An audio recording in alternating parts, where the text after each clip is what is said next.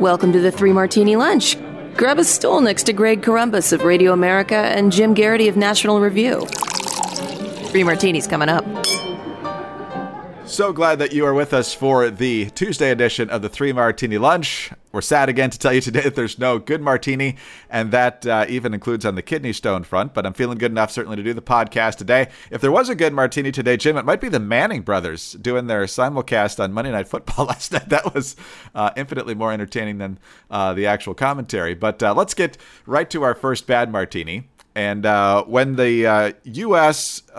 Debacle in Afghanistan started to unfold about a month ago now, we said this weakness is going to be exploited by other people we don't like, and it could mean bad things for Taiwan, for Ukraine, for the Baltics. And China's already proving us right on this, although I think a lot of people saw this coming. Two different stories from state-run media in China, so you know this is what the government is thinking. First, from the Global Times, the Taiwan question has been kept brewing. More than half of China's diplomatic troubles are related to it. In the long run, the cost of maintaining the current peace in the Taiwan Straits will only increase for the Chinese mainland. The U.S. and Japan have countless levers to collude with the island of Taiwan, which will constantly consume the Chinese mainland's diplomatic resources and energy.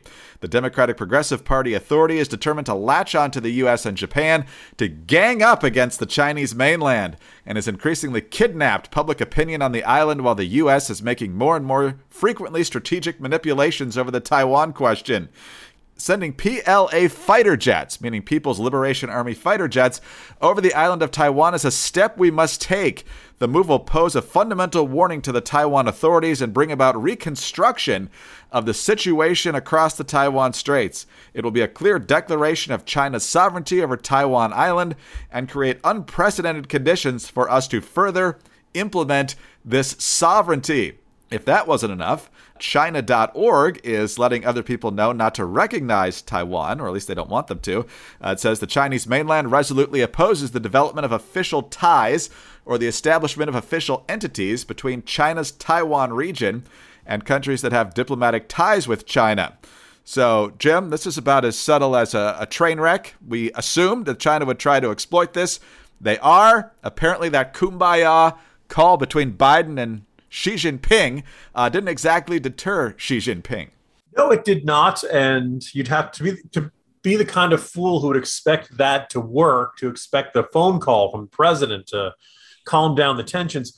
Greg, you'd probably have to be the kind of idiot who'd think the Taliban might be reformed and moderated. I'd expect that. We're surprised the Taliban didn't have any women in their government or something like that. But maybe I'm foreshadowing our next martini.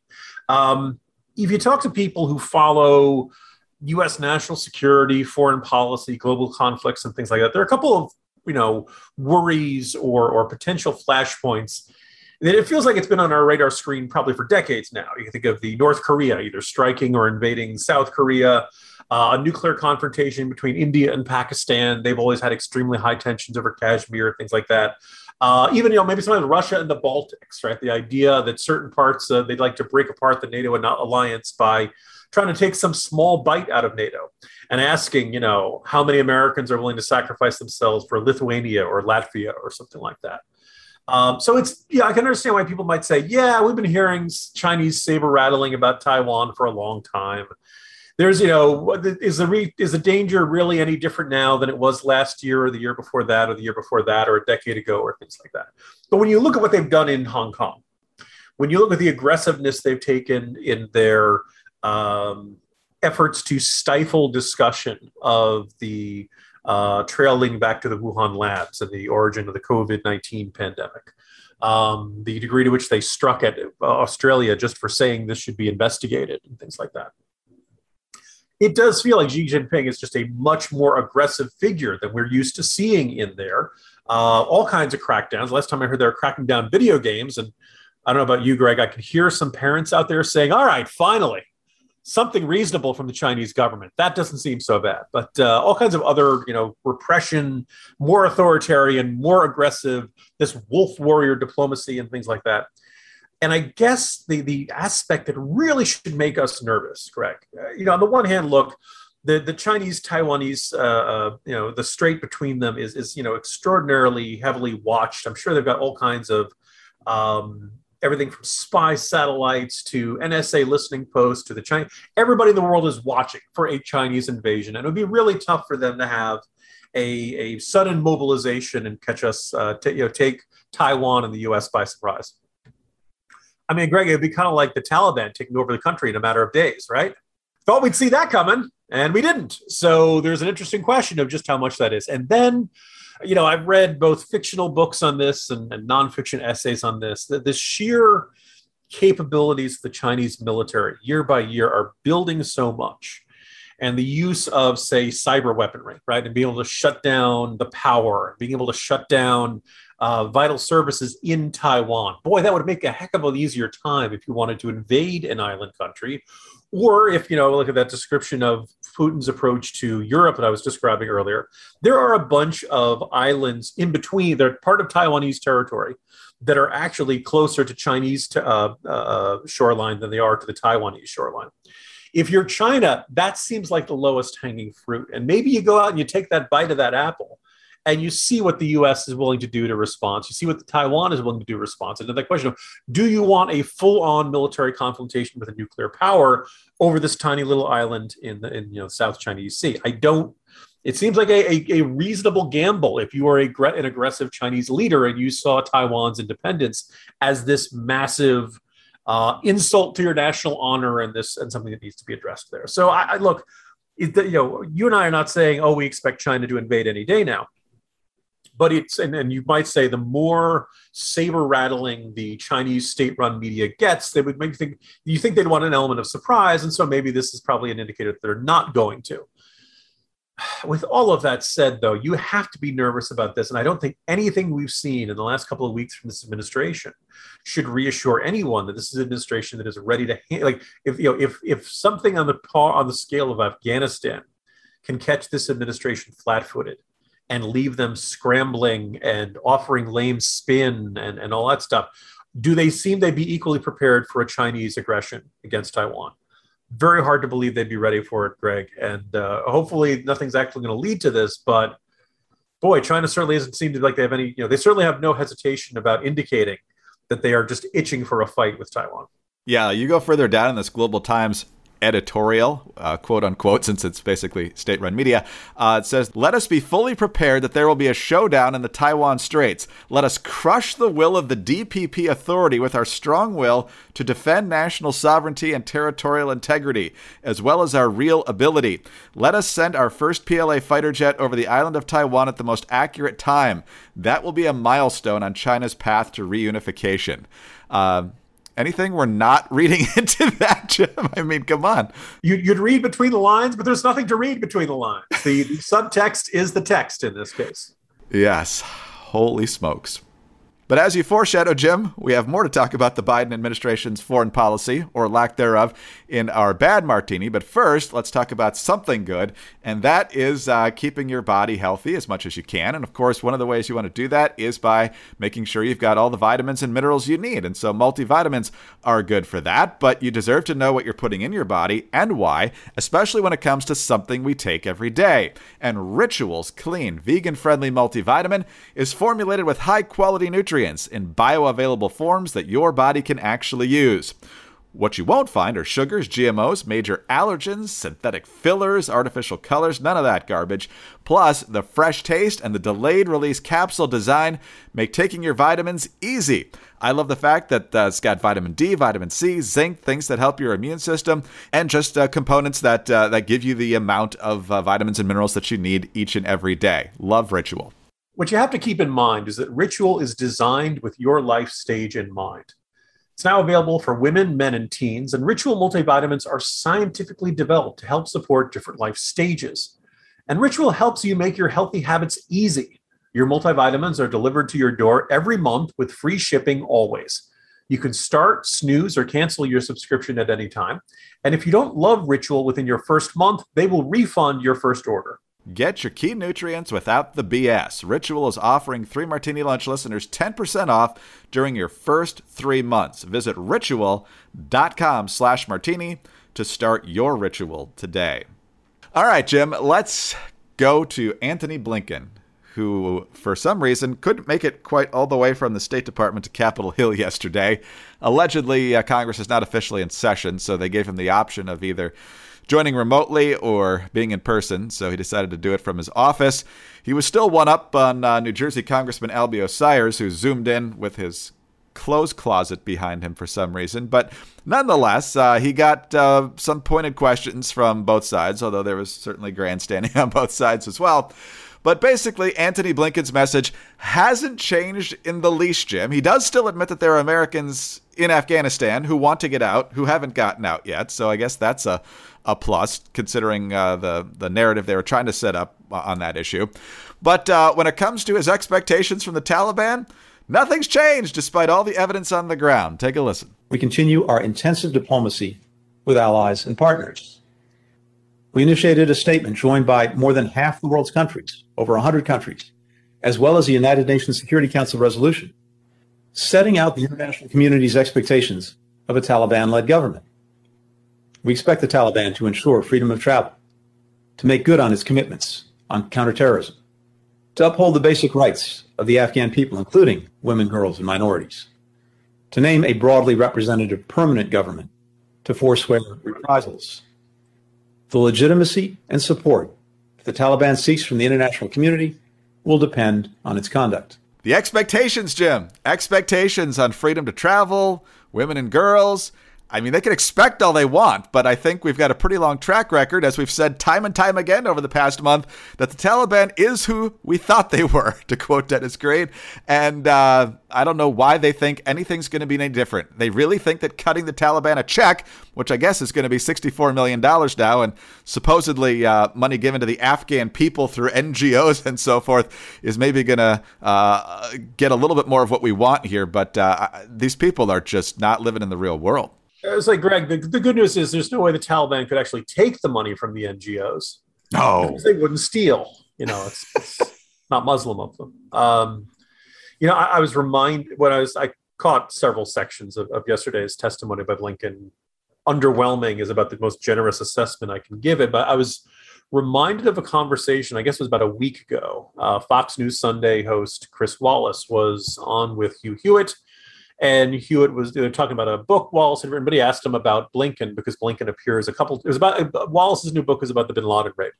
And we all probably remember, Joe Biden opposed the bin Laden raid. And I guess in early sections of the book, Blinken kind of has cameos, so to speak, of being a skeptic of that this house in Pakistan is actually where bin Laden is. And then he kind of disappears from the book. And the conversation shifted over to Blinken. And Wallace says, quote, "I'm very unimpressed by the state operation. I'm very unimpressed with Antony Blinken," he said. Blinken had a news conference, I guess it was last Friday. It was when he refused to say how many people, Americans and Afghans, had gotten out. And he was speaking with all the passion of somebody reading the telephone book. And Wallace goes on to continue to say, and it's not a matter of politics. It's a matter of presence and gravitas.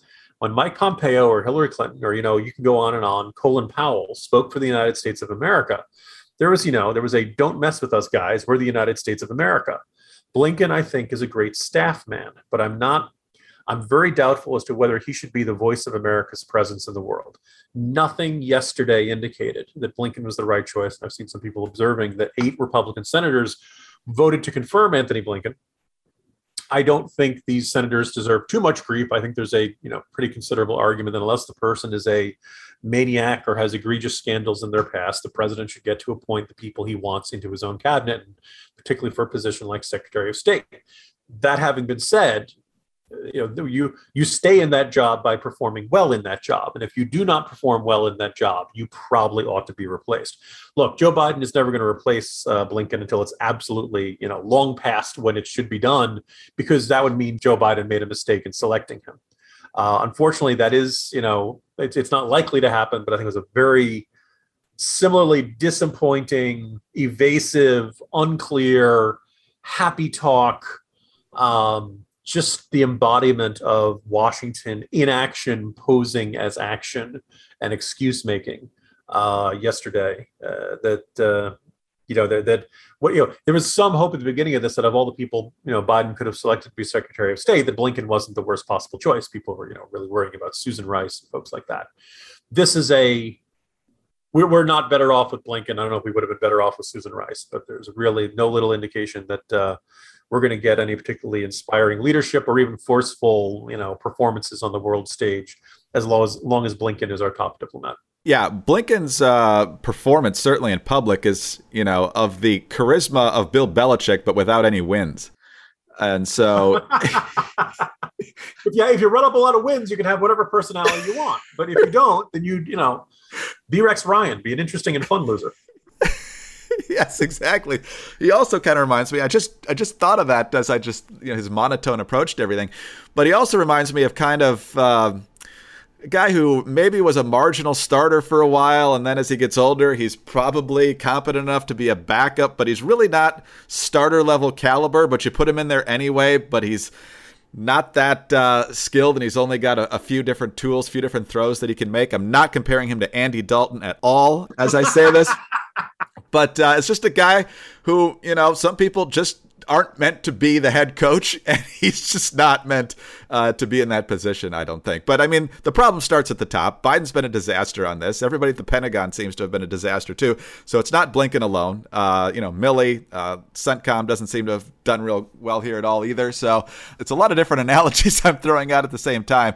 But Tony Blinken seems to be in over his head. I think I got a lot off my chest with all that at once. Anyway, let's move on to our next bit of good news, and that is with MyPillow. We talk a lot about the pillows, we talk about the sheets, we talk about the towels. Quality products all the way around. But now we want to talk about the My Slippers. We've talked about these before. Took 2 years to develop at MyPillow to ensure they're the highest in quality and comfort. And right now, because they're having this massive sale over at MyPillow, you can get 50% off your My Slippers with the promo code Martini. So right now, never been a better time to get My Slippers. My Slippers are durable and you can wear them all day, indoors, outdoors, wherever you like. They're made with beautiful leather suede and have cozy faux fur linings and a sole that, once again, can handle indoor surfaces, outdoor surfaces, wherever you need to go. They come in moccasin or slip-on style. They're available in a variety of colors, and they come with a 60-day money-back guarantee and a 1-year limited warranty. And Greg, I'm going to tell our listeners about those layers, because that first layer is the MyPillow patented fill. It's the patented foam you know and love, and they've created a solid layer to provide incredible comfort. The second layer is a layer of comfort memory foam that provides that micro comfort and support to wear all day.